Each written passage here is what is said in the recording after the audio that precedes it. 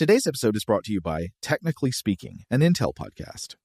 When you think about the future, what kind of technology do you envision? Whatever the future holds, artificial intelligence will undoubtedly be at the heart of it all. Join Graham Class as he hosts Season 2 of Technically Speaking, an Intel podcast, and hear from the minds transforming healthcare, retail, entertainment, personal computing, and more with the help of AI. Tune in every other Tuesday and explore the latest technology that's changing our world today and creating a more accessible tomorrow. Listen to Technically Speaking, an Intel podcast on the iHeartRadio app, Apple Podcasts, or wherever you get your podcasts. What's up, this your boy Lil Duval, and check out my podcast, Conversations with Unc, on the Black Effect Podcast Network. Each and every Tuesday, Conversations with Unc podcast feature casuals and in-depth talk about ebbs and flows of life and the pursuit of happiness. Unlike my work on stage, I tap into a more serious and sensitive side to give life advice and simply offer words of encouragement, yet remind folks to never forget to laugh. Every Tuesday, listen to Conversations with Unc, hosted by Lil Duval on the Black Effect Podcast Network, iHeartRadio app, or wherever you get your podcasts. Presented by AT&T. Connecting changes everything. Okay, picture this. It's Friday afternoon when a thought hits you. I can spend another weekend doing the same old whatever, or I can hop into my all-new Hyundai Santa Fe and hit the road. With available H-Track all-wheel drive and 3-row seating, my whole family can head deep into the wild. Conquer the weekend in the all-new Hyundai Santa Fe. Visit HyundaiUSA.com or call 562-314-4603 for more details. Hyundai, there's joy in every journey. Are you looking for the perfect move-in ready home this spring season? Now's the time to buy at Fisher Homes. For a limited time only, enjoy below-market interest rates starting at 5.375% APR, 6.139% APR. With these exclusive lower rates, you can save hundreds on a move-in ready home and start enjoying the benefits of home ownership even faster. Schedule your personal tour with one of our new home specialists at FisherHomes.com and make this spring the season you find your perfect home sweet home. Financing provided by Victory Mortgage, LLC, NMLS 461249, Equal Housing Lender. Welcome to Stuff to Blow Your Mind, a production of iHeartRadio's How Stuff Works.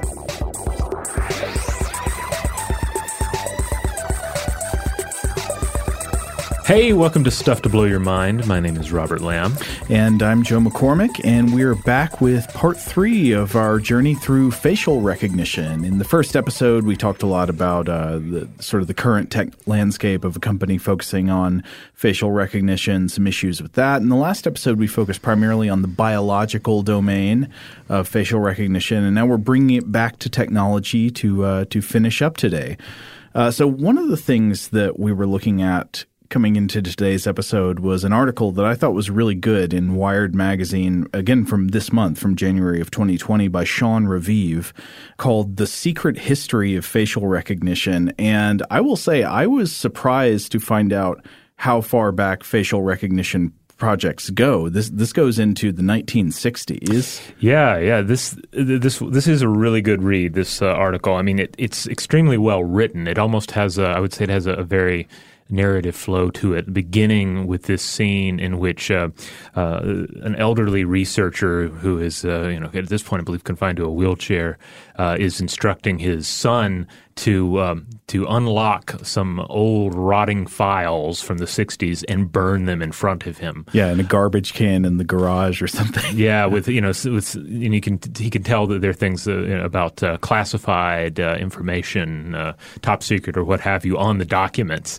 So it's a wonderful, ominous start to this article, which of course deals predominantly with the origins of facial recognition and touches on other, at times inspiring and other times creepy and devastating scientific programs that were going on or in full swing during the 60s. Well, yeah, one of the things that really comes home in this article is that the creepiness of facial recognition technology is not new. That's sort of been there since the very beginning. Yeah, it's not one of these things where like even the author here mentions, social media, where it seems great at first, and it's not until it's, quote, in the wild that we begin to realize, oh, yeah, this is civilization-wrecking awfulness and not just a fun way to share photos.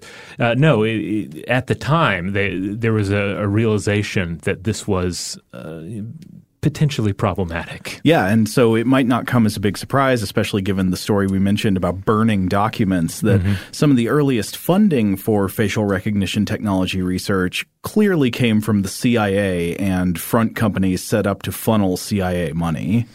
Yeah, this was super interesting. The CIA funding through these various phony companies, and due to the CIA funding, some of the stuff was secret. Some of the materials only come out due to Freedom of Information Act filings, and some of the work was just never published. A lot of the work was never published. To drive home the creepiness, though, one of the companies involved was this company Panoramic, which was also tied to other programs, including the project MKUltra.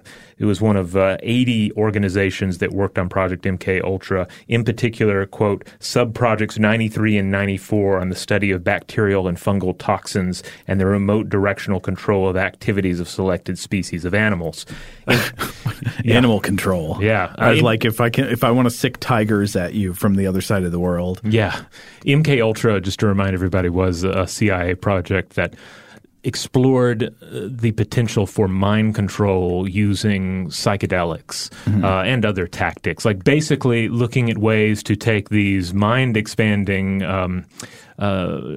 agents and use them to break down the human psyche and then inevitably build something back up that could be tightly controlled. Now, the evidence today is that the mind control experiments of MKUltra didn't really work. But no, they were really good at destroying the human mind. I mean, because basically the project was responsible for psychological torture. Yeah. Just a horrible program and a real blight on the scientific history of the United States.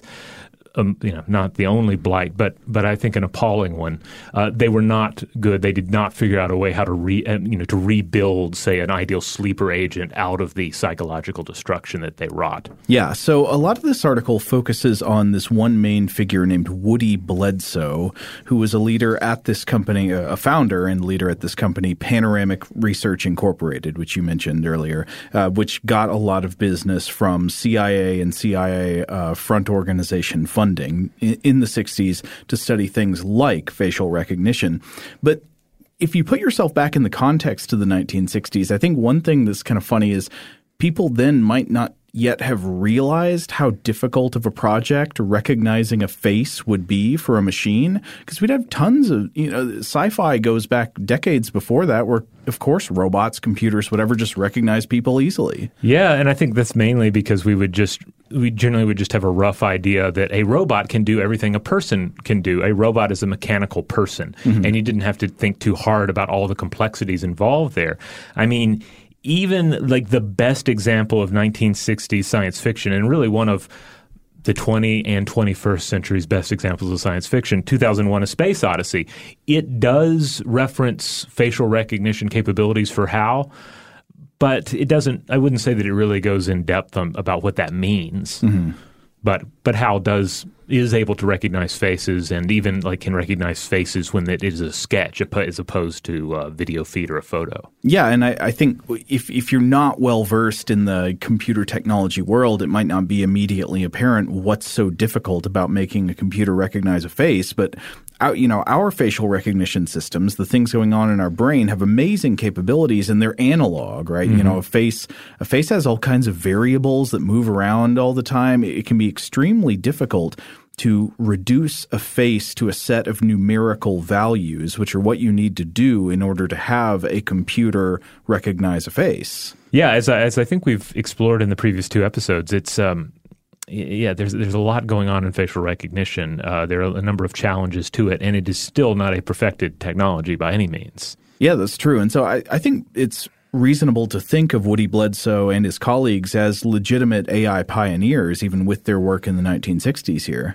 Oh, absolutely. Bledsoe was working with a number of highly talented individuals, sometimes on projects like involving atomic weaponry, for instance, before he became more focused on AI. Another individual that he worked on concerning facial recognition was Helen Chan Wolf. Wolf was involved in the development of Shaky, which was a robot, which DARPA describes as, quote, the first mobile robot with enough artificial intelligence to navigate on its own through a set of rooms. I think somebody at the company also worked on a robot called Mobot, which mowed lawns in a random and unattended pattern. I'm not joking, by the way. That is a thing Raviv mentions. Oh, yeah. It just always – that makes me think of the old Gumby short where the Gumby family have the robots that are doing lawn care and home repair, and they just go berserk, and the Gumby family has to put them down. I don't think I know that one. Oh, it's good. There was an MST3K riff of it years back. That sounds horrible. It is. It's horrifying. Yeah. At the end, there's like a robot's head on the wall. It's terrifying material. But one of the things that ended up being the case, if you're trying to think, okay, in the 60s, how would you even begin to get a computer to recognize a face across different images? One of the problems is, of course, the lack of existing digitized imagery at the time, right? Well, I mean, we live in a world where digital imagery is ubiquitous. It was not at all back then. There was almost none of it. Yeah. Today, when you read about facial recognition research, they're often working off of digital databases containing hundreds and if not thousands of photographs. And at the time, how many digital photographs were there in the world? Right. So they actually had to have some kind of digitization process. Like they had to be able to take a photo and turn that photo into some numbers that could then be interpreted by the machine to try to recognize a person or, say that, that's the same person or not. And so a lot of these methods involve, number one, recognition rules based on explicit measures, not machine learning. They didn't have the machine learning methods we have today back then. They would have to have explicit rules like the distance between randomly selected features of the face. So in this image, what's the difference between the left eyebrow and the right ear and the left eye and the right corner of the mouth or something? And furthermore, to get those measures, they often had to resort to what they called a man-machine approach, which was it would pair initial measurements made by humans. It would take those measurements, turn them into numerical values, and then train the computer to match based on those values, which is quite laborious. Yes. And the man-machine approach was apparently necessary to input the measures basically until the 70s, until Raviv writes, quote, in 1973, a Japanese computer scientist named Takeo Kanade made a major leap in facial recognition technology using what was then a very rare commodity, a database of 850 digitized photographs. Wow, 850. Taken from the 1970 World's Fair in Suida, Japan. Kanade developed a program that could extract facial features such as the nose, mouth, and eyes without human input. And so by doing that, Kanade was able to finally eliminate the man part of the man-machine approach, the human input of the measuring and input of the values. But throughout all this period, I mean, there were still huge problems with machine recognition of faces. Like they would sometimes get to the point where the system developed by Panoramic would be more efficient than humans at matching faces under ideal conditions. So if you could get all the faces like oriented the same way, looking right into the camera and all that, the machine would be better than humans trying to match photos. But if you just pollute the imagery a little bit and make people like turn their heads or like have change the lighting, etc. Yeah, any kind of problems like that, suddenly the machine loses all its advantages and the humans are better again. Right. And some of the other problems that are still issues today were problems at the time, like depending too much on, say, an all-white male database, or something to that effect, where you just don't have a broad enough sample of human appearances to really have a robust facial recognition system. Right. If it's not trained on humans generally, it's not going to work on humans generally. Right. And so, like the racial bias problems that show up in existing facial recognition technologies today were basically there right from the beginning. But towards the end of his article, Raviv writes, quote, only in the past 10 years or so has facial recognition started to become capable of dealing with real-world imperfection, says Anil K. Jain, a computer scientist at Michigan State University and co-editor of Handbook on Face Recognition. Nearly all of the obstacles that Woody encountered, in fact, have fallen away. And one of the big ones they point to is not just the fact that you can get some digital images now, but you can get so many of them that, you know, it provides these vast databases for machine learning and data sets for training of neural networks and stuff. That's right. You can just basically crawl, any given social media site. And we've mentioned a few already. We'll mention a few different ones as we proceed here. Well, maybe we should pivot to talk about the ways that facial recognition technology is being used today. And there was one thing that I was looking at. So it was a piece in the New York Times. It was an opinion piece. A guy named Bruce Schneier, who is a fellow at the Harvard Kennedy School, that was making a point about facial recognition that I'm not sure I fully agree with the framing of, but within writing this article, he articulates something that I think is important and clarifying for us to remember as we go on. So to first acknowledge his main point, he writes, quote, "Facial recognition bans are the wrong way to fight against modern surveillance. Focusing on one particular identification method misconstrues the nature of the surveillance society we're in the process of building." So he's arguing facial recognition, it's just one technology among many, and banning it doesn't necessarily stop all of these other surveillance technologies from doing effectively the same thing. And we can talk later about why I'm probably not really convinced by this argument. But the point that I think is clarifying is that he says what we call facial recognition is not just one act, but it's at least 3 different acts, each coming with their own challenges. Quote, "In all cases, modern mass surveillance has 3 broad components: identification, correlation, and discrimination." So, of course, identification is just the first step. It recognizes who you are. Correlation then associates that ID with other information about you. And then finally, discrimination treats you differently because of that ID or because of the associated information. Now, this in and of itself, of course, is something that humans are perfectly capable of carrying out all 3 of these tasks without the aid of machines. Of course. But what we're talking about here is that it would be automated. Right. It would be something that would be happening by default to everybody, as opposed to something that might take place and perhaps even laboriously in specific scenarios, such as once you've been flagged at a security checkpoint or something like that. They ask you to pull out your ID and then look you up to correlate you with other information and then maybe treat you differently based on whatever they find out. Right. But we're dealing with a scenario here where this would all be happening in real time, and it would happen perhaps with very little delay. And I think most importantly would be the scale and pervasiveness. It would be happening everywhere all the time. I mean, we know from experience how quickly new digital technology pervades all spaces. Yes. So basically,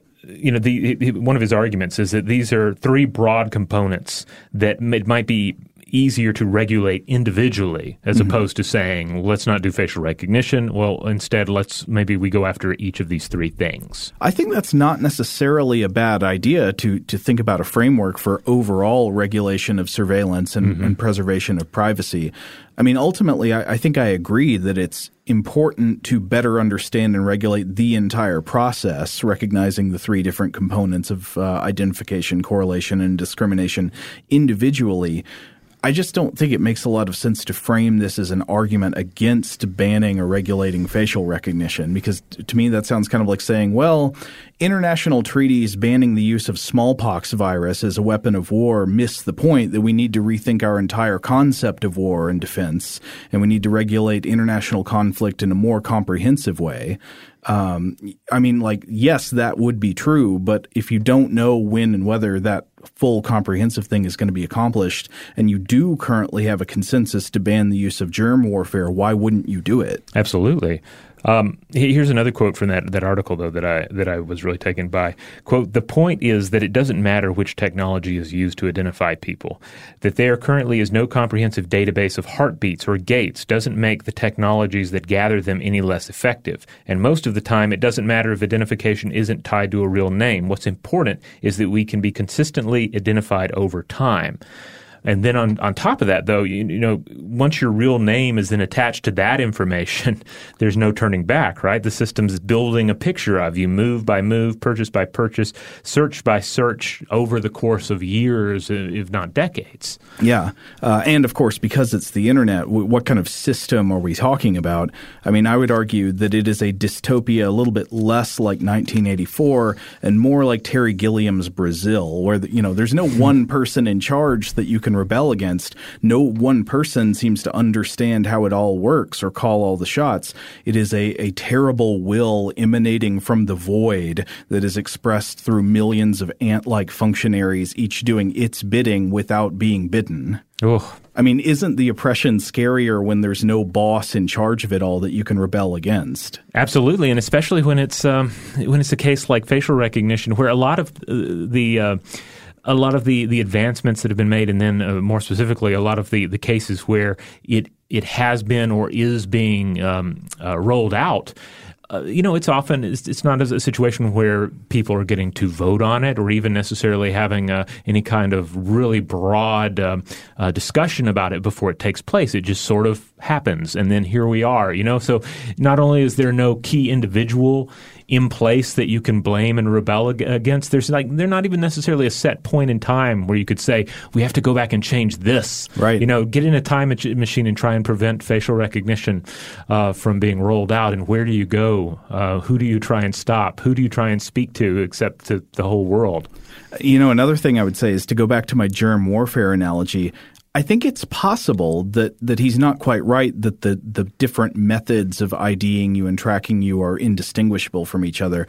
I think it's possible that facial recognition is an especially insidious and corrupting type of automated identification compared to some other methods like, you know, IDs of credit card numbers or MAC addresses on your phone, because our lives are built around faces. Our social existence and our cultures are built around interfacing with faces. I mean, it seems like somehow a more dangerous kind of well of information to poison in the culture than to say, like, well, you know, your phone knows where you are. I mean, you could potentially smash your phone with a hammer. Yeah.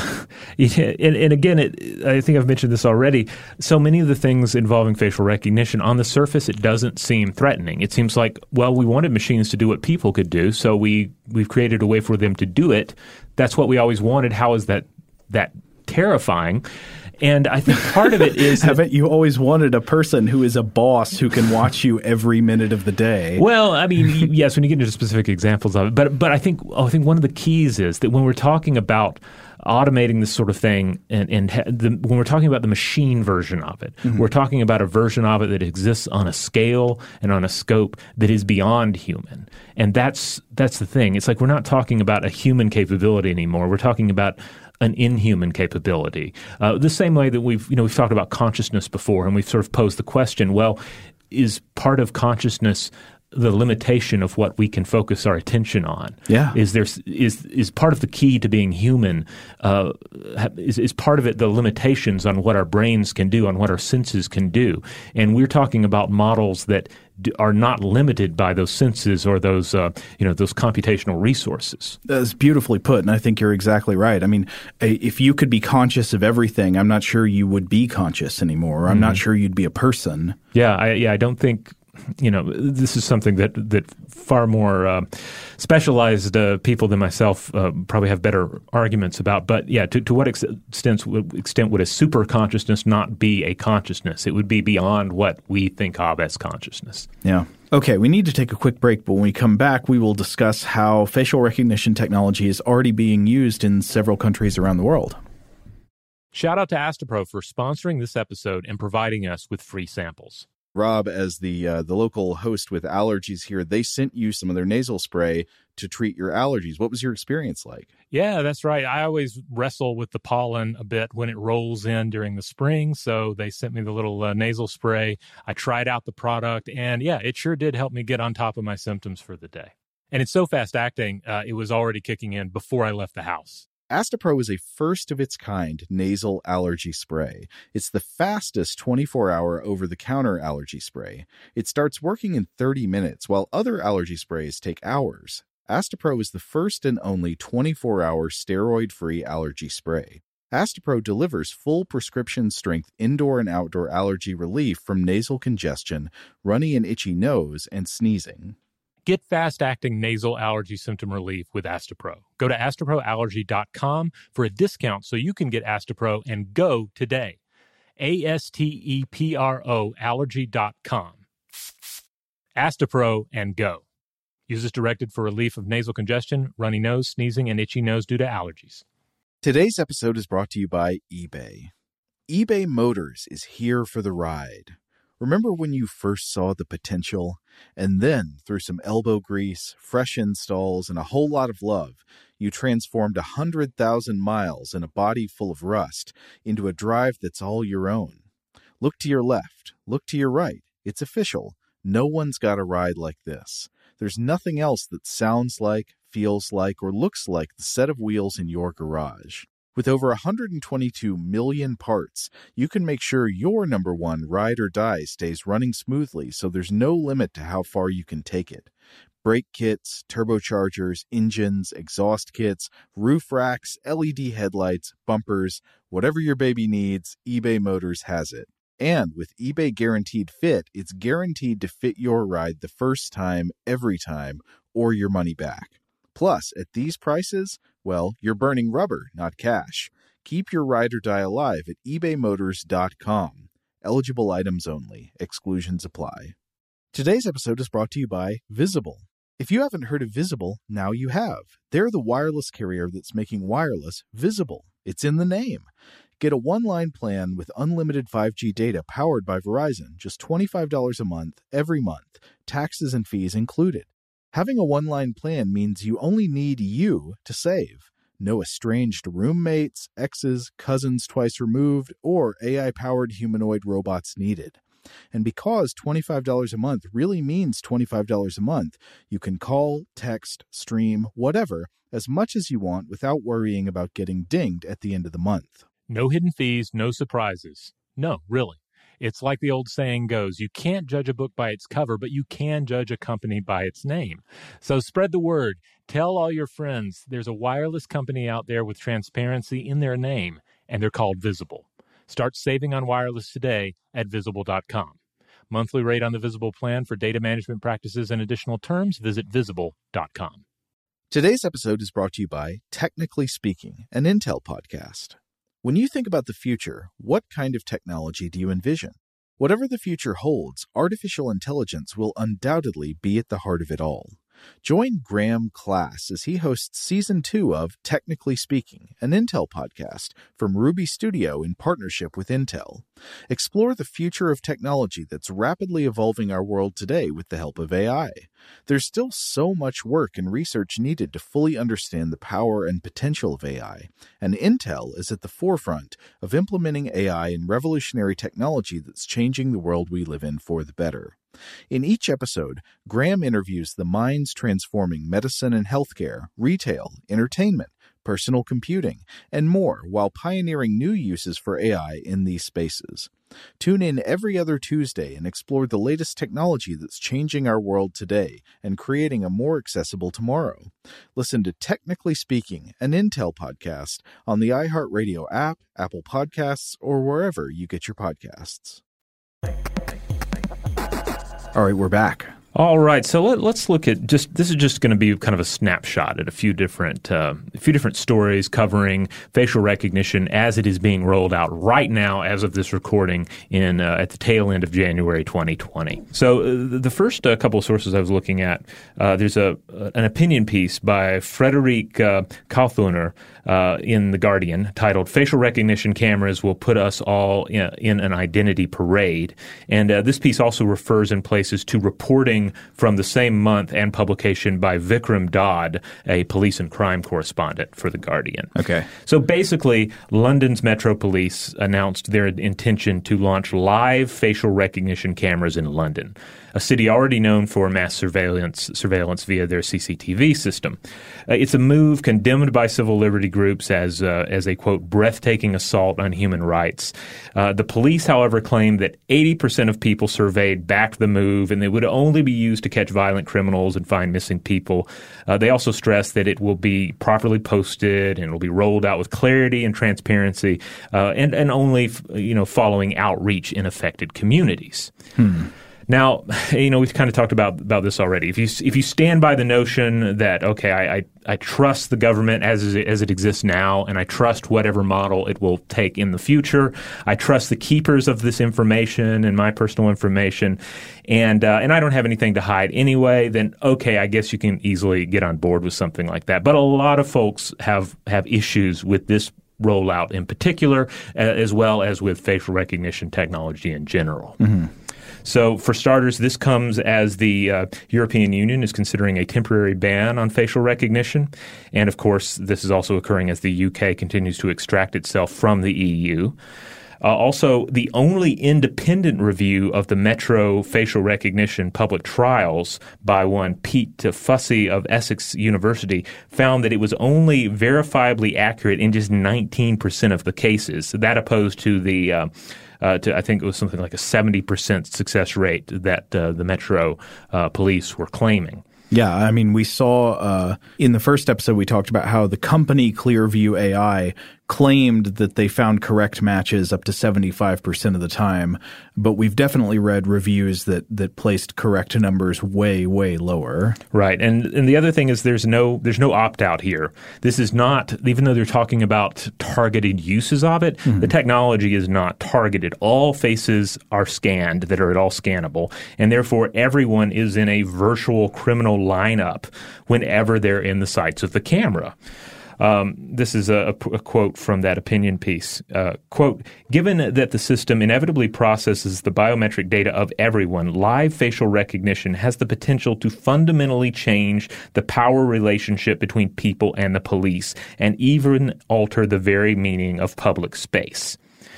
So, the standard criticisms come up as well, including misidentification, but not only misidentification, but also automated misidentification, which the author charges shifts the burden of proof onto the falsely recognized individual. Right, because there's no human accuser. Right. It's just, the machine said you did this, and it's up to you to prove that you are not that face, that face is not yours. Again, and this is, and I want to stress that this is problematic even if the success rate were not so low, because obviously the technology is improving, and that is not the answer. That is part of the problem. No, I'm more scared when the success rate gets verifiably higher, because then if the trust in it just keeps going up and up, the fewer cases where people still get misidentified, which always is going to continue to happen to some degree, are going to get more and more terrified. They're going to be more and more under the knife. Right. I mean, you end up with it changes what is a public space. Well, a public space,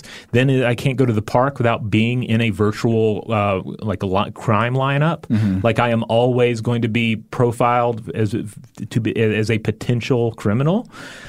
So it's a good piece worth reading. So Kalthoriner, sums this up by saying, look, the stakes are very high with this kind of invasive technology. And while these rollouts are not without their critics, obviously, we've been talking about the various criticisms of it, but they argue that we still haven't really seen them subjected to true public debate. The technology is happening faster than the awareness of it is. Exactly. Yeah. Yeah. And I would point out another thing about it, which is just that, okay, if you suddenly put a pause on this kind of technology and say we can't use it, and then you go under a review and you review and review and review, and you're sure in the end, okay, definitely the benefits outweigh the harms, then you could still release it in the future. But I think you can't really go the other way. Right. Once you live in the facial recognition world, that animal's not getting back in the cage. Right. Yeah. Once you've sort of eroded the norms of privacy, like how do you go back? You quickly enter an age where people who don't want to be a part of the database are going to be seen as the outsiders in the fringe cases and the people who live out in the hut in the woods. And perhaps that would be also because they would be effectively ostracized from so many of these systems. Yeah. And again, we're mainly talking about like state uses or police uses or whatever, but there's a whole other world to consider of just like distributed public use of facial recognition systems, which could be hugely socially important, could lead to new types of social ostracism and stuff. Yeah, or situations where, I'm opting out of facial recognition technology. Looks like it's going to make it really difficult for me to pay my bills because I need my face for identification on that. Yeah. We'll get to some examples of that currently in use here in a bit. Or how about, this might sound petty, but imagine a world where anytime somebody invites you to do something and you say, no, I can't, they can also very likely find out wherever you were at the time you couldn't do the thing they invited you to do. Yeah. I was just having a conversation with my wife about smartphone technology, about how I had recently been to a concert venue, and I'm not going to name the organization that was handling the concert, but you had to have a mobile entry ticket, which, as far as I know, that meant it had to be – I could be wrong on this, but my understanding was you had to have a smartphone version of your ticket to get in, which just kind of blew me away because I'm like, well, what if you don't have a smartphone? Not everyone has one. Does this mean like only smartphone people are getting into this thing? And my wife had a similar situation with a parking deck where you had to have an app on your phone to get in. Yeah.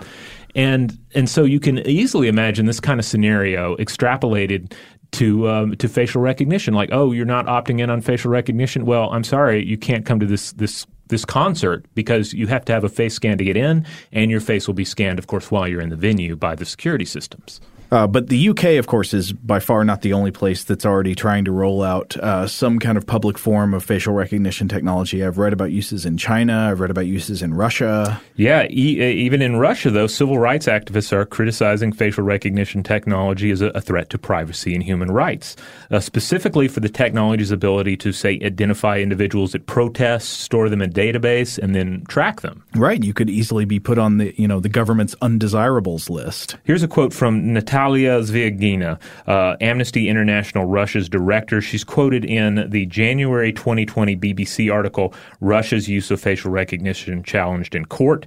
Quote, facial recognition technology is by nature deeply intrusive, as it enables the widespread and bulk monitoring, collection, storage, and analysis of sensitive personal data without individualized reasonable suspicion. Again, everybody's in the criminal lineup. Yeah, you don't have to do anything in particular to arouse suspicion of yourself. Just by being in public, that's enough. According to the article, that BBC article, Moscow has about 160,000 CCTV cameras in operation in the city, and this month they expanded the number using facial recognition, with no explanation of how privacy and human rights would be ensured. Or, it seems if they would be insured, because it seems like the basic system would be anathema to that.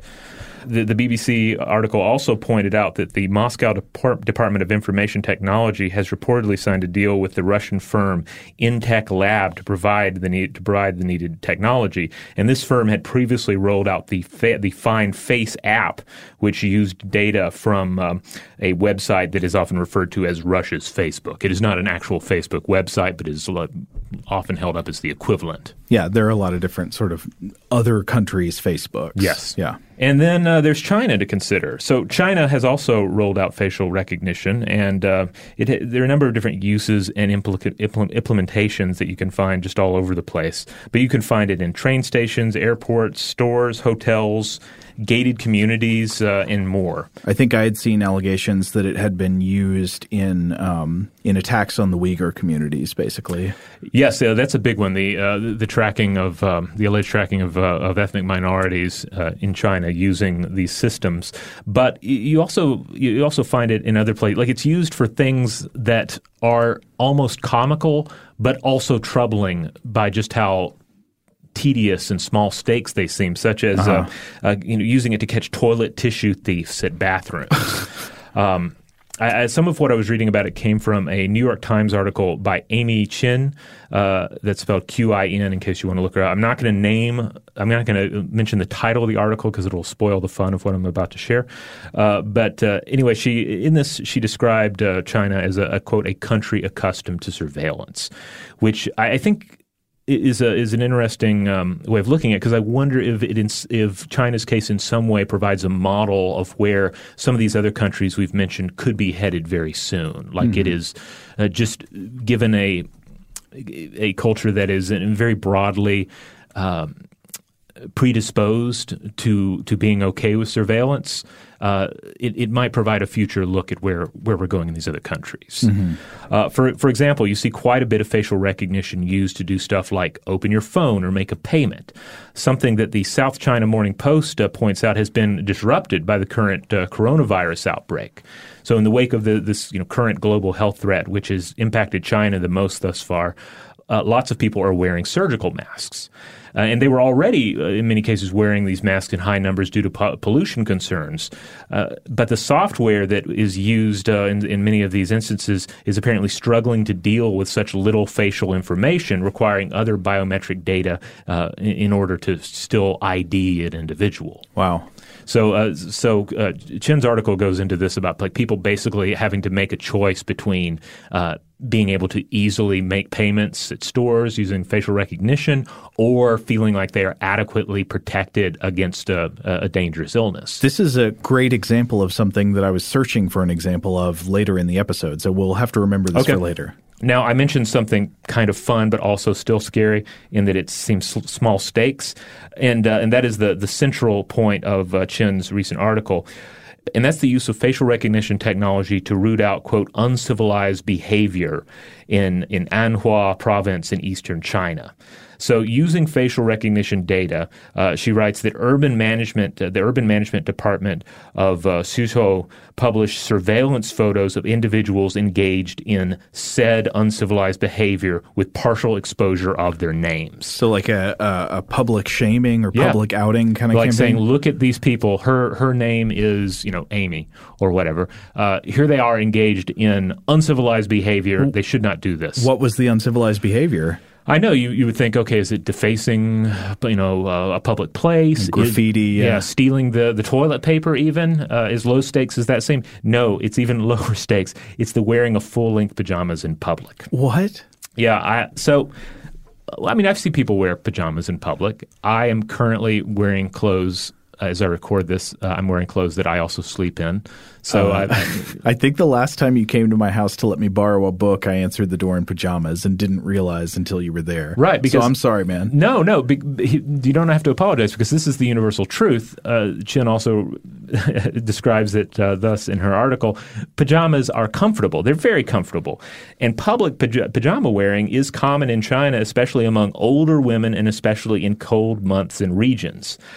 And to add another level to the injustice, it's the sort of thing that is praised as fashionable when celebrities do it, but subject to this sort of backlash when it's common people. Right. And it's been a point of contention for a little while here with government officials trying to ban it in some places, but the people pushing back and saying, no, this is a bridge too far. I want to wear my comfy pajamas, and if I want to wear them outside of my home, I will do so. It's not uncivilized to do this. And in this case, it's a rare example of people in China pushing back against facial recognition technology in a place, again, where the technology has already been highly established and is recognized and appreciated for the things that it makes easier in life, such as making payments when you're purchasing something in a store. Yeah, I mean, the process there is so clear suddenly how, like, you are lured in with convenience. You're lured in with immediate concrete benefits, and then there are these consequences that just come later. Right. Yeah, and again, it shows also shows you what happens when the government or the police, change their mind about how specific they need to be with the laws that they readily enforce. Yeah. It's a similar case to that we often encounter with, say, traffic cameras. Like, how are we supposed to feel about it? Like, yes, we don't want people just going through the traffic light, running every red light. There needs to be order. And I guess there needs to be this idea that, yes, if you break these rules, you will you could be pulled over, you could get a ticket, there could be some sort of a punishment in place. But when you have this situation where any transgression, for even the smallest thing can be met with an automated fine, that gets into an area that feels more like dystopia than order. Yeah, it certainly can. I mean, again, it's one of those things where it starts to get harder to argue with. Like, how do you argue with the machine? The camera said you were speeding, and you're like, I wasn't speeding. What do you do? Yeah. So anyway, I think these examples, I think they just help provide a more nuanced idea of like what's going on in the world right now with facial recognition, and what the many pain points are, and where people are fighting back against it. Yeah. So I think now that we better understand how the technology is being deployed, of course, in the first episode, we talked about how it's being deployed even in the United States. The question is, how should we react? Like, what can we do? And I think maybe it'd be best to first talk about individual countermeasures and then come back to broader action after that. All right, so individual countermeasures. So something that an individual person can do in the face of facial recognition technology. Yes. So a bunch of the existing knowledge about how to confuse and confound facial recognition tech was summarized in a really good article I was reading in Wired by Elise Thomas from February of 2019 called How to Hack Your Face and Dodge the Rise of Facial Recognition Tech. And unfortunately, Thomas points out that the best way to foil a facial recognition system is to know what method of facial recognition is being used. Thomas quotes a privacy advocate named Lily Ryan who says, quote, "You really need to know what's under the hood to know what's most likely to work. And it can be very hard for the average person to know what kind of facial recognition is being used on them at any particular time." So it's worth pausing to look at different kinds of rebellion against the recognizing machine. I think the first one is the simpler one. The first would be an anonymity defense, some method of making your actual identity unrecognizable and presenting as an unknown, unscannable person. This would essentially trying to become faceless. Yeah, exactly. The second path would go beyond that into what are called presentation attacks in some of the literature. For example, there's an article that's linked by Thomas by Raghavendra Ramachandra and Christoph Busch called Presentation Attack Detection Methods for Face Recognition Systems, a comprehensive survey published in 2017 in ACM Computing Surveys. And so this is a survey of known presentation attacks, also known as direct attacks or spoof attacks. The authors write, quote, "The goal of a presentation attack is to subvert the face recognition system by presenting a facial biometric artifact." So if you go in front of a facial recognition scanner and you hold up a picture of Nicolas Cage or you wear a Richard Nixon mask or something, you are conducting a presentation attack. You're not just trying not to be recognized as yourself, but actively trying to be recognized as someone else. Common methods here would include like presenting a photo of someone to a scanner. That has actually worked in a lot of cases.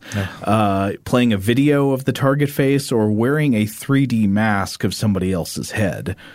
All of these methods have had some success, but the researchers here describe presentation attack detection algorithms, or PAD algorithms, that are countermeasures against the countermeasures. Now, a question you might be wondering is like, well, why would you want to present as someone else instead of just being anonymous? Well, I mean, there are all sorts of reasons for that. I mean, there's certainly nefarious reasons for that. If you get into a situation where, say, facial recognition is required to enter a gated community, well, then if you wanted to break into said gated community, it would behoove you to have another person's face to wear, perhaps, printed out. Exactly right. That could be the direct reason. Maybe you want access to a location or a device, and access is granted to specific people based on facial recognition, so you use an authorized person's face in order to get in. But I can also see another idea, which is perhaps rampant presentation attacks could be an effective method for fighting the facial recognition reign of terror, because it would not deny these data collecting systems the data they want, not just do that. It would go further and gum up the databases with lots of confusing, incorrect information, which might in fact make them less useful overall.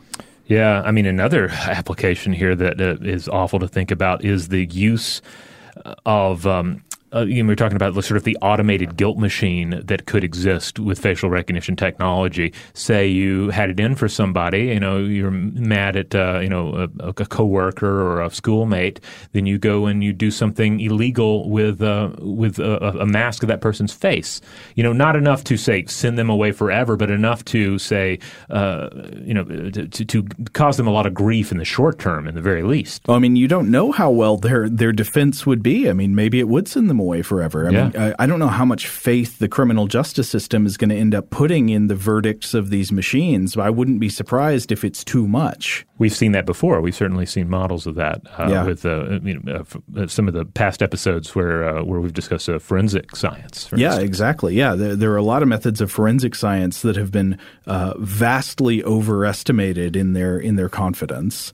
Now, finally, another reason I was thinking it might be useful to present as another human instead of just trying to make yourself anonymous is it's not hard at all to imagine scenarios where being unscannable or being anonymous will itself be a problem, will restrict your rights, make you a target, etc. The anonymity could attract attention rather than discouraging it. So the alternative would be to appear as a real scannable person but not yourself. Right. Wearing a faceless mask in public is going to draw more attention than looking like someone else. Yes. Even if it wasn't like that great a mask, it would still potentially draw less attention. Now, back to Thomas's article. Thomas writes that, of course, the simplest method of fighting facial recognition is what would normally be called occlusion, hiding all or part of your face.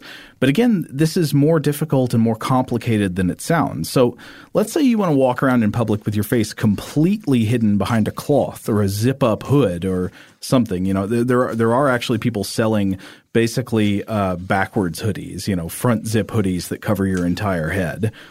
First of all, is that legal? In a lot of places, no. In a lot of places in, for example, Europe and Canada and the U.S., it's illegal to cover your entire face in public.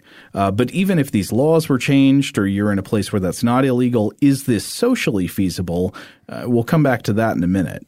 But okay, let's say you decide it is not practical to completely occlude your entire face. What if you just cover part of your face? Unfortunately, Thomas writes that a lot of facial recognition software is good enough now to make partial covering of the face ineffective as a defense. Quote, for example, a balaclava, which leaves the most important facial features exposed, the eyes, the mouth, the nose, may not actually do much to prevent a person from being identified. Researchers have found that by using a deep learning framework trained on 14 key facial points, they were able to accurately identify partially occluded faces most of the time. This includes wearing glasses, scarves, hats, or fake beards. Yeah, when you're getting down to things like the measurement between your eyes, stuff like that. It's probably going to be visible in most of these facial occlusion methods, and it's not something you can easily mess with. Short of massive facial injury, I can't think of anything much that's going to alter that measurement. Yeah. And there are apparently multiple measures like that of a face. As long as you want to have your eyes and your mouth and stuff exposed, there are probably going to be systems, especially in the near future, that will be fairly accurate identifying you anyway. Now, another thing, as I mentioned a minute ago, there's some evidence that 3D printed masks based on other people's faces can be pretty effective, but they might not remain effective for long. Remember, of course, we've got these PAD algorithms, the presentation attack detections, and they're developing quickly. And also, is that anything close to practical for regular people? It seems more like an option that might be available to a professional spy, but not just as somebody trying to live their life. Now, there's another interesting method that Elise Thomas mentions in her article, which is confusing the computer into believing it is not looking at a face at all. Attacking not the facial recognition stage, but the facial detection stage. I hadn't so much thought about that, and I think that's a really good point. One solution along these lines is widely known as CV Dazzle, which stands for Computer Vision Dazzle. This is Dazzle kind of in the same sense it's used in like a military context. You would put Dazzle on the side of a ship in a context of warfare, which are like different lines going in different ways that apparently make it harder to look at the ship and determine its speed and its bearing. Like some of the more lightning bolty camouflage designs one sees. Not necessarily bedazzled, which is the first thing that came to my mind. Like just bedazzle your face. It's funny because that does kind of come in, but I think it's based on the idea of visual dazzle. And so what it involves for people is altering the appearance of your head to stop facial detection algorithms from flagging it as a face. And the most common ways to do this are with makeup, with hair styling and coloring, with facial accessories like hair clips and stick-on rhinestones. So there is some bedazzling going on. Robert, I included a few examples here for you to look at. These are from a website, cvdazzle.com, which offers some explicit style guides that people can use. Oh, wow. These are great. I mean, these look like futuristic hair and makeup designs that you might see in like Blade Runner or something. Yes. Now, again, here, clearly the purpose of these designs is not just to make your face look different. It is to try to make your face look like something other than a face. Which I can see proving potentially difficult. Coming back again to that blog post that we discussed in one of the earlier episodes about trying to fool the Skype facial recognition software. The background blurring thing. Yeah. So even the stuffed giraffe was getting recognized as mostly a face. Mm-hmm. It's a more difficult challenge than one might think. But again, these visual examples from cvdazzle.com I think will be very informative. If you can't quite picture it, look these up. Yeah, totally. Now, a lot of them involve things like sort of different streaks of light and dark in the hair and in lines across the face in makeup, hair partially covering the face in a lot of cases, things stuck on the face that kind of make the shape look different. Thomas quotes Christoph Busch, one of the authors of that study we mentioned earlier, and he says, quote, "From an academic research perspective, the makeup attack is gaining more attention. However, this kind of attack demands good makeup skills in order to be successful." And that's a really good point. In other words, it's not good enough just to do some unusual things to your hair and put different colored makeup on at random. The face design needs to be specially tailored to obscure and break up specific lines and shapes and points on the face in order to make it sabotage the detection stage. So if you want to know what these specific techniques are, you can find guides online from people who study the issue. Now, I think this is really cool, and being somebody who's into, I guess, weirdness myself, I like these styles. Like, if I saw somebody wearing these styles, I would think it was cool. But I think we should be real and say these styles are in daily life simply not socially feasible for a lot of people, maybe most people. Well, for one thing, socially, they're going to have the opposite effect. Instead, you're going to draw attention to yourself from humans, even if you are obscuring the attention of the machine. Yeah, that's exactly right. And in addition to that, a lot of people's friends, families, especially workplaces, will probably not be okay with them styling their hair and makeup deliberately to make their face look as unlike a face as possible. I'm okay with it around here at the office. Me too. I don't know if the bosses would be okay. Right. You can easily imagine a very conservative or a governmental kind of employer would, we're going to have a very firm idea of what your hair and your makeup should consist of. And again, if you're not allowed to wear, say, pajamas in public, I can't imagine this would fly either. And there's another complication, actually, that makes this even more difficult. So the CV-Dazzle method is only effective at fighting face detection technologies that rely on visible light, and not all do. Thomas cites, for example, Apple's Face ID, which actually uses infrared light. The system detects sort of more about the underlying contours and bone structure of your face, and it is not easily thrown off by unusual patterns of light and dark colors. The CV-Dazzle wouldn't necessarily affect a system like that. Though there are other methods you could maybe use. Apparently you might be able to protect your face from infrared detection by, for instance, wearing a hat that projects infrared light on your face in weird patterns, as demonstrated by one study from Chinese and American researchers in 2018. But again, is that realistic that people would be able to do that? Thomas mentions another method that I like, overwhelming distraction, kind of like a visual denial of service attack on facial recognition. The solution here is pretty simple. You cover yourself in lots of images of faces, shirt, scarf, earrings, all with pictures of faces on them. Would this always work? Probably not, but it will be effective with some systems. And she ends her article by mentioning again like major problems with existing facial recognition technology that we've already alluded to, like huge numbers of false matches, errors that skew along race and gender lines, all kinds of problems like that.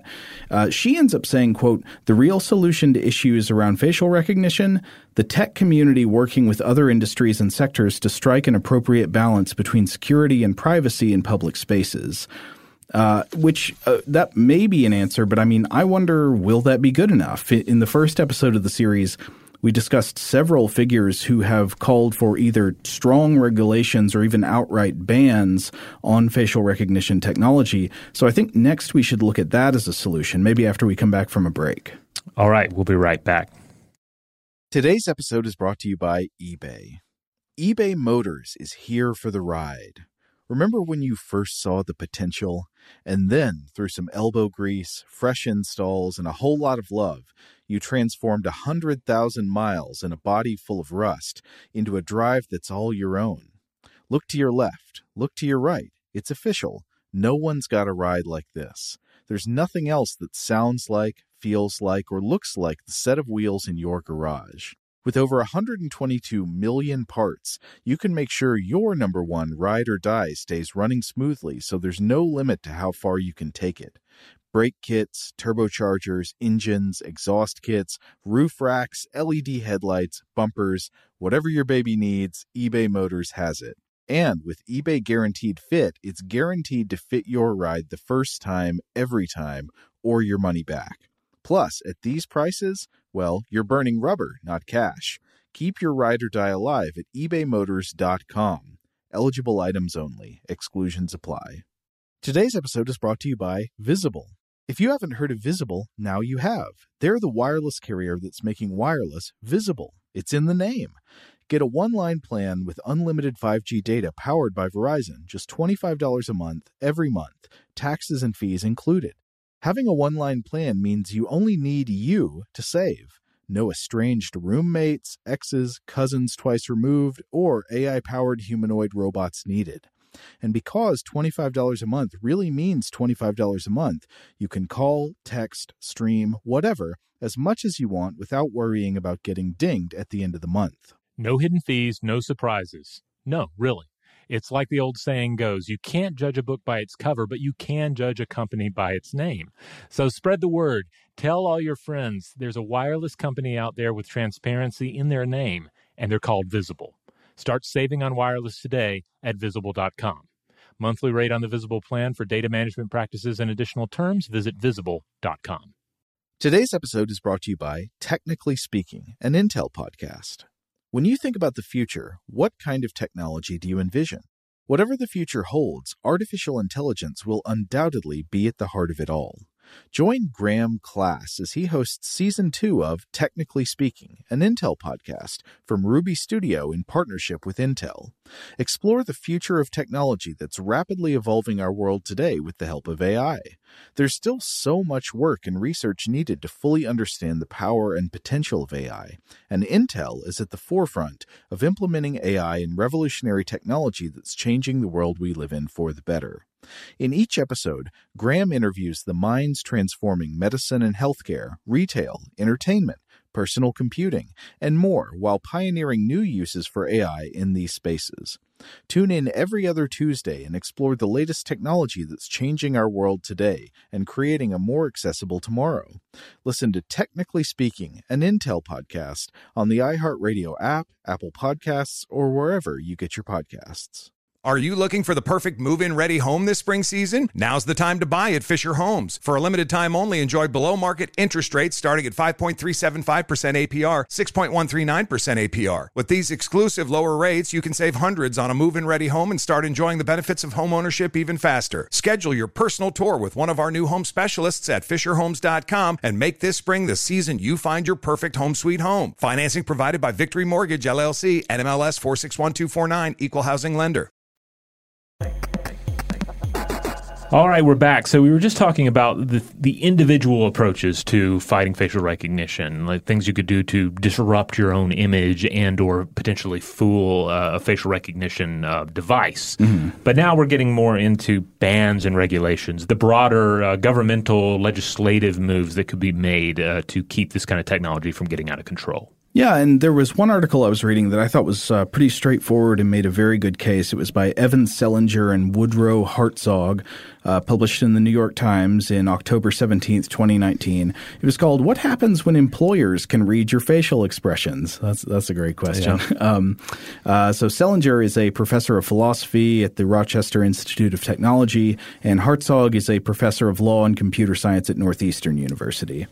And they are responding to the fact that, of course, many are calling for a ban on this technology. And this is one of these rare cases left in the U.S. politics, at least, where there is actually some bipartisan agreement.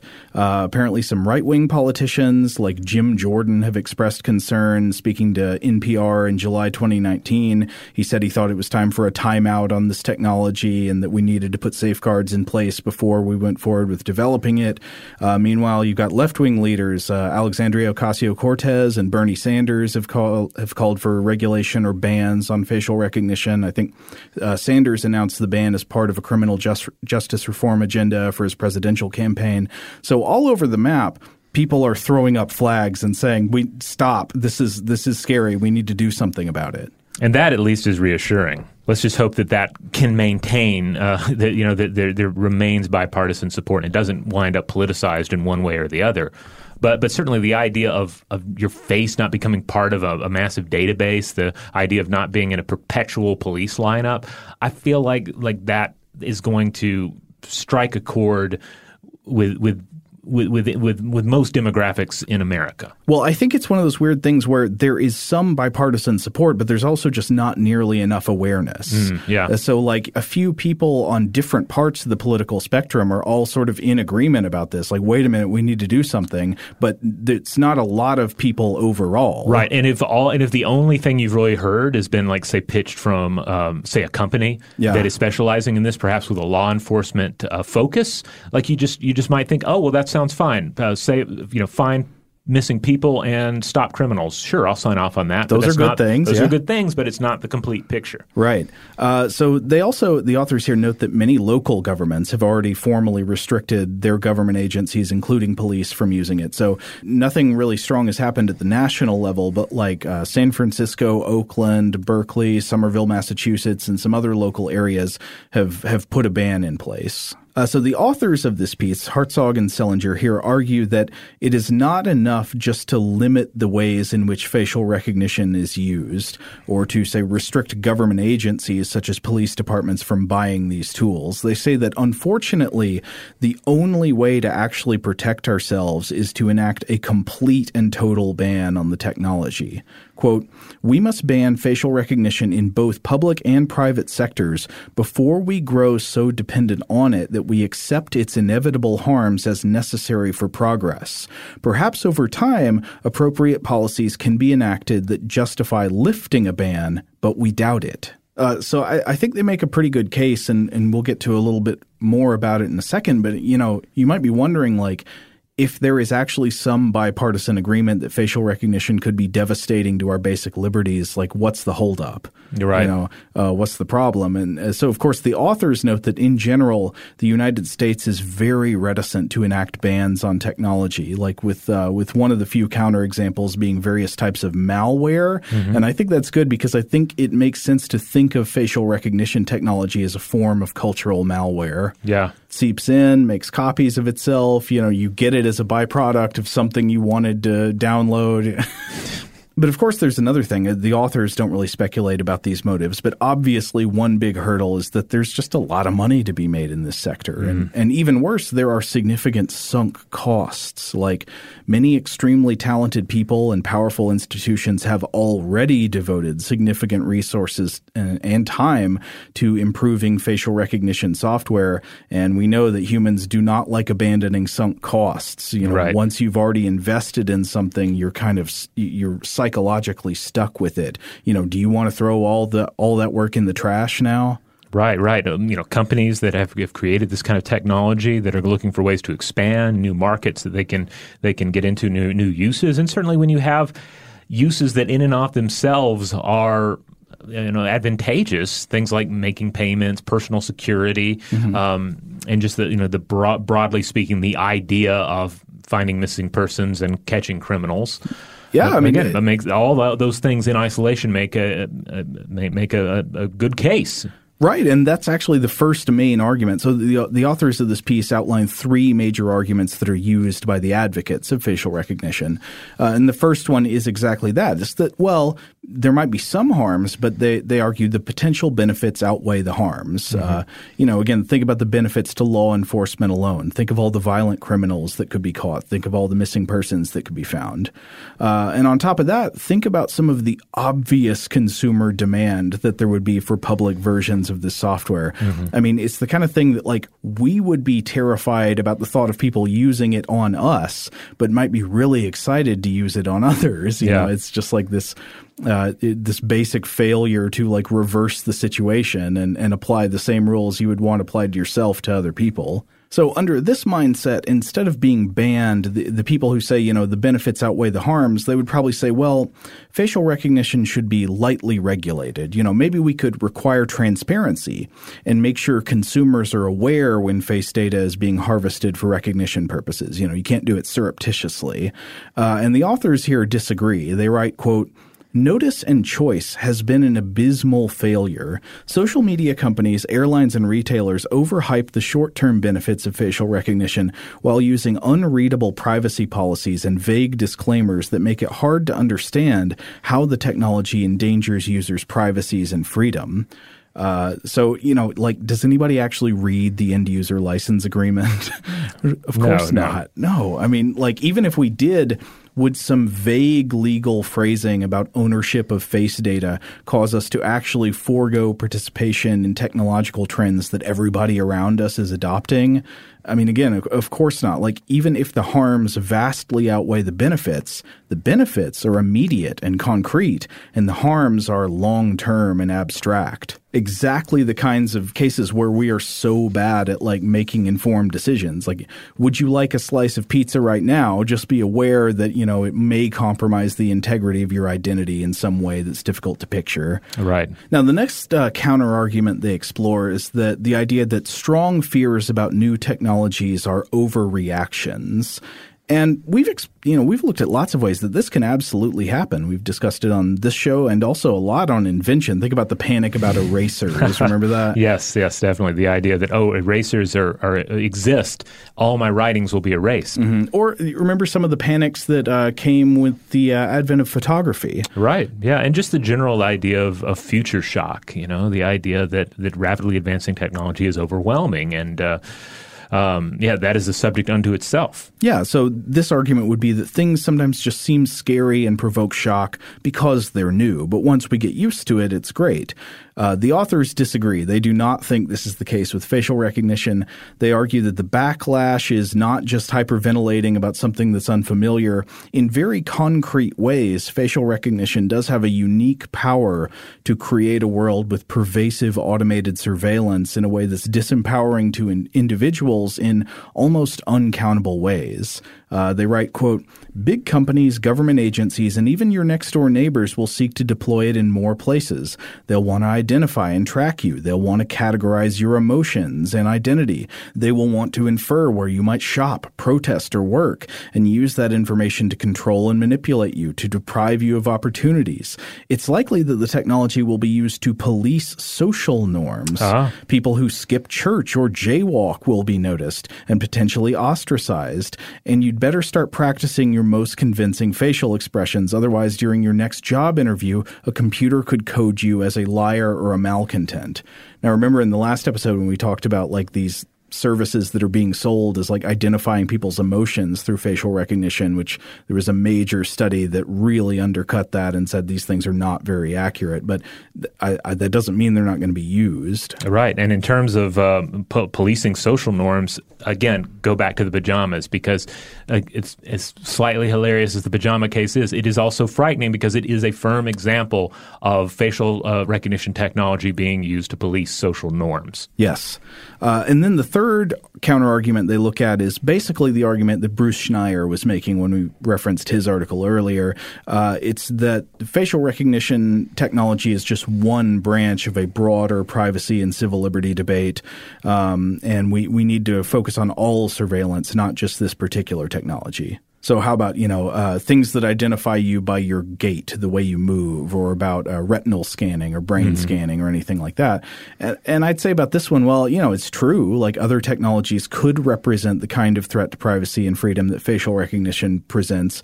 And some of those are scary and awful too. We're not saying like don't ban gait recognition scanning or, don't scan my brain while I'm at a restaurant. Yeah, exactly. I mean, I would say facial recognition is getting special attention because it's already here. Yeah. Like people are selling these programs.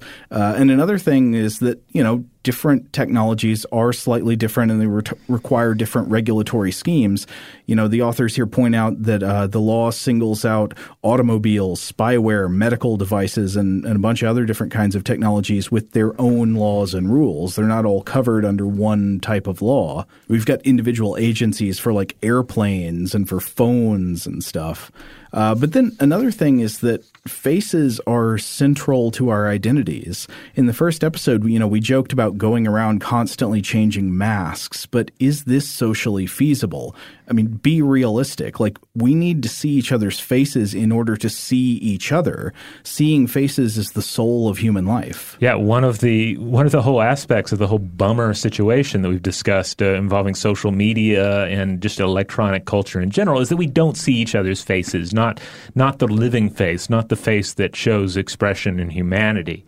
We just see the manufactured faces, and we don't want to live in a world of physically manufactured faces because we've created a technology and allowed it to get out of hand. Yeah. And so I think often with issues like this and something you run into with a lot of these counter arguments, these things that are in favor of facial recognition are we argue in ways that fall into a trap of talking about just what's possible or what's technically true rather than what's realistic and what's practical. Like, could you protect people with opt-in methods where they have to sign a EULA disclosing that they've surrendered their privacy? I mean, in theory, yes, but in practice, we just know this doesn't work. We all just click I agree. And again, the benefits are immediate and concrete and the harms are long-term and abstract. Yeah, I want to see what I'll look like as an old man on my iPhone right now. I don't care where this software, where this app is coming from and where this facial data might or might not be going. Yeah, and obviously I'd advise people not to do that. But if you react to that with a mentality of, well, you signed the contract, you've got nothing to complain about, that just doesn't take the experience of human life seriously. Right. And it's another one of these cases which, to summon the words of William Gibson, of technology making pacts with the devil possible, things that were only the wild imaginings of people in the past, we bring to life with technology, making AI demons, making it possible to sell your face to some faceless entity. I think that's exactly right. I mean, this is somehow a case of like a horrible fantasy becoming reality. Yeah. And this could be the case with a lot of things. So it's not just the EULA agreements about people arguing about like what's technically possible without just acknowledging what's realistic. What are people really going to do with their lives? Same thing is, you could argue, well, if you don't like it, you could go around with masks on or something in order to opt out.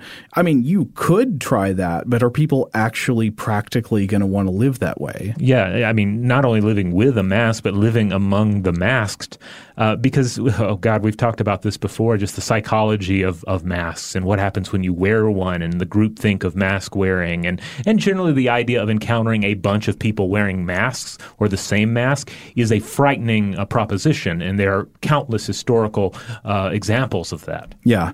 So the authors here conclude, quote, "We support a wide-ranging ban on this powerful technology, but even limited prohibitions on its use in police body cams, DMV databases, public housing, and schools would be an important start."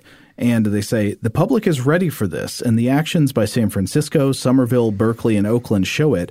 Our society does not have to allow the spread of new technology that endangers our privacy.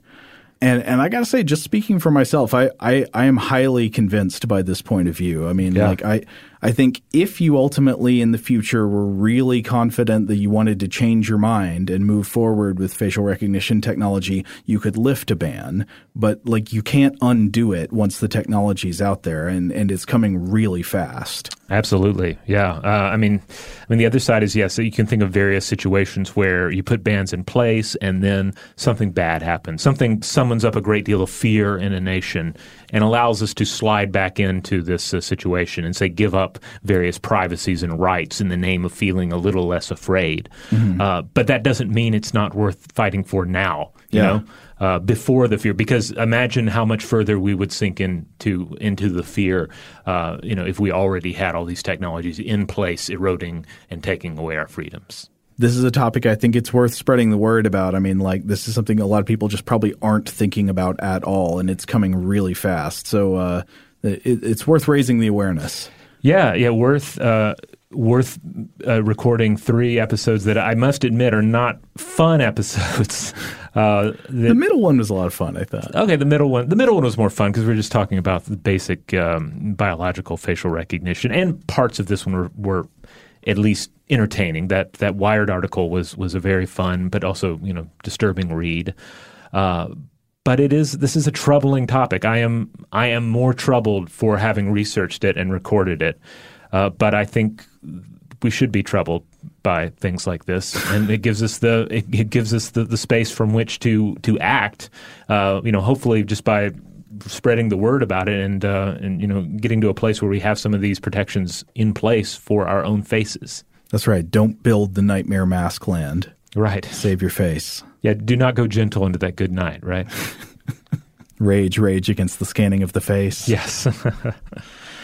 I will stress, though, this was the third of a 3-part series. So if you didn't listen to the other 2, go back and listen to them because it'll help fill in all the pieces for you. Totally. But also it's worth pointing out that this is such a bleeding edge issue that even though you'll be listening to this episode mere days after we recorded it, there's just going to be more and more coverage. There's going to be new movements happening, new studies, sadly new rollouts that are going to meet with controversy. So just keep that in mind, especially if you end up coming back to this episode, say, months from now. We're in the frenzy period right now. All right. In the meantime, if you want to check out other episodes of Stuff to Blow Your Mind, you can find us wherever you get your podcasts. If you want to just jump on over to the iHeart listing for the show, go to stufftoblowyourmind.com and you will be redirected.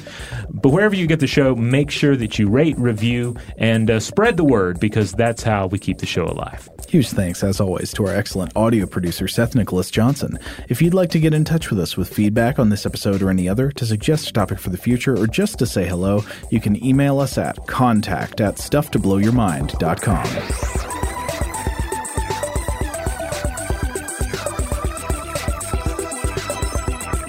Stuff to Blow Your Mind is a production of iHeartRadio's How Stuff Works. For more podcasts from iHeartRadio, visit the iHeartRadio app, Apple Podcasts, or wherever you listen to your favorite shows.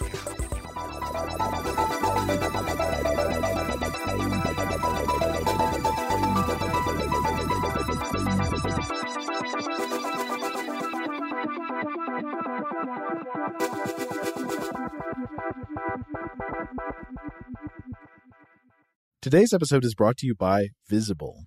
The future of wireless is here, and it's transparent. Switch to Visible, the wireless company that makes wireless visible. Get a one-line plan with unlimited 5G data powered by Verizon, just $25 a month, every month, taxes and fees included. No hidden fees, no surprises, no, really. What are you waiting for? Get with the times and switch to Visible at Visible.com. Monthly rate on the Visible plan. For data management practices and additional terms, visit Visible.com. This is Malcolm Gladwell from Revisionist History. eBay Motors is here for the ride. With some elbow grease, fresh installs, and a whole lot of love, you transformed 100,000 miles and a body full of rust into a drive that's all your own. Brake kits, LED headlights, whatever you need, eBay Motors has it. And with eBay Guaranteed Fit, it's guaranteed to fit your ride the first time, every time, or your money back. Plus, at these prices, you're burning rubber, not cash. Keep your ride or die alive at ebaymotors.com. Eligible items only. Exclusions apply. Are you looking for the perfect move-in ready home this spring season? Now's the time to buy at Fisher Homes. For a limited time only, enjoy below-market interest rates starting at 5.375% APR, 6.139% APR. With these exclusive lower rates, you can save hundreds on a move-in ready home and start enjoying the benefits of home ownership even faster. Schedule your personal tour with one of our new home specialists at FisherHomes.com and make this spring the season you find your perfect home sweet home. Financing provided by Victory Mortgage, LLC, NMLS 461249, Equal Housing Lender. The wait is almost over. Get ready for the 2024 NFL season as the full schedule is announced. Bring it on. Every rivalry, every rematch, every rookie debut, every game revealed. The 2024 NFL schedule release, presented by Verizon, coming in May. Live on NFL Network, ESPN2, and streaming on NFL Plus. Terms and conditions apply to NFL Plus. Visit NFL.com/schedule release to learn more.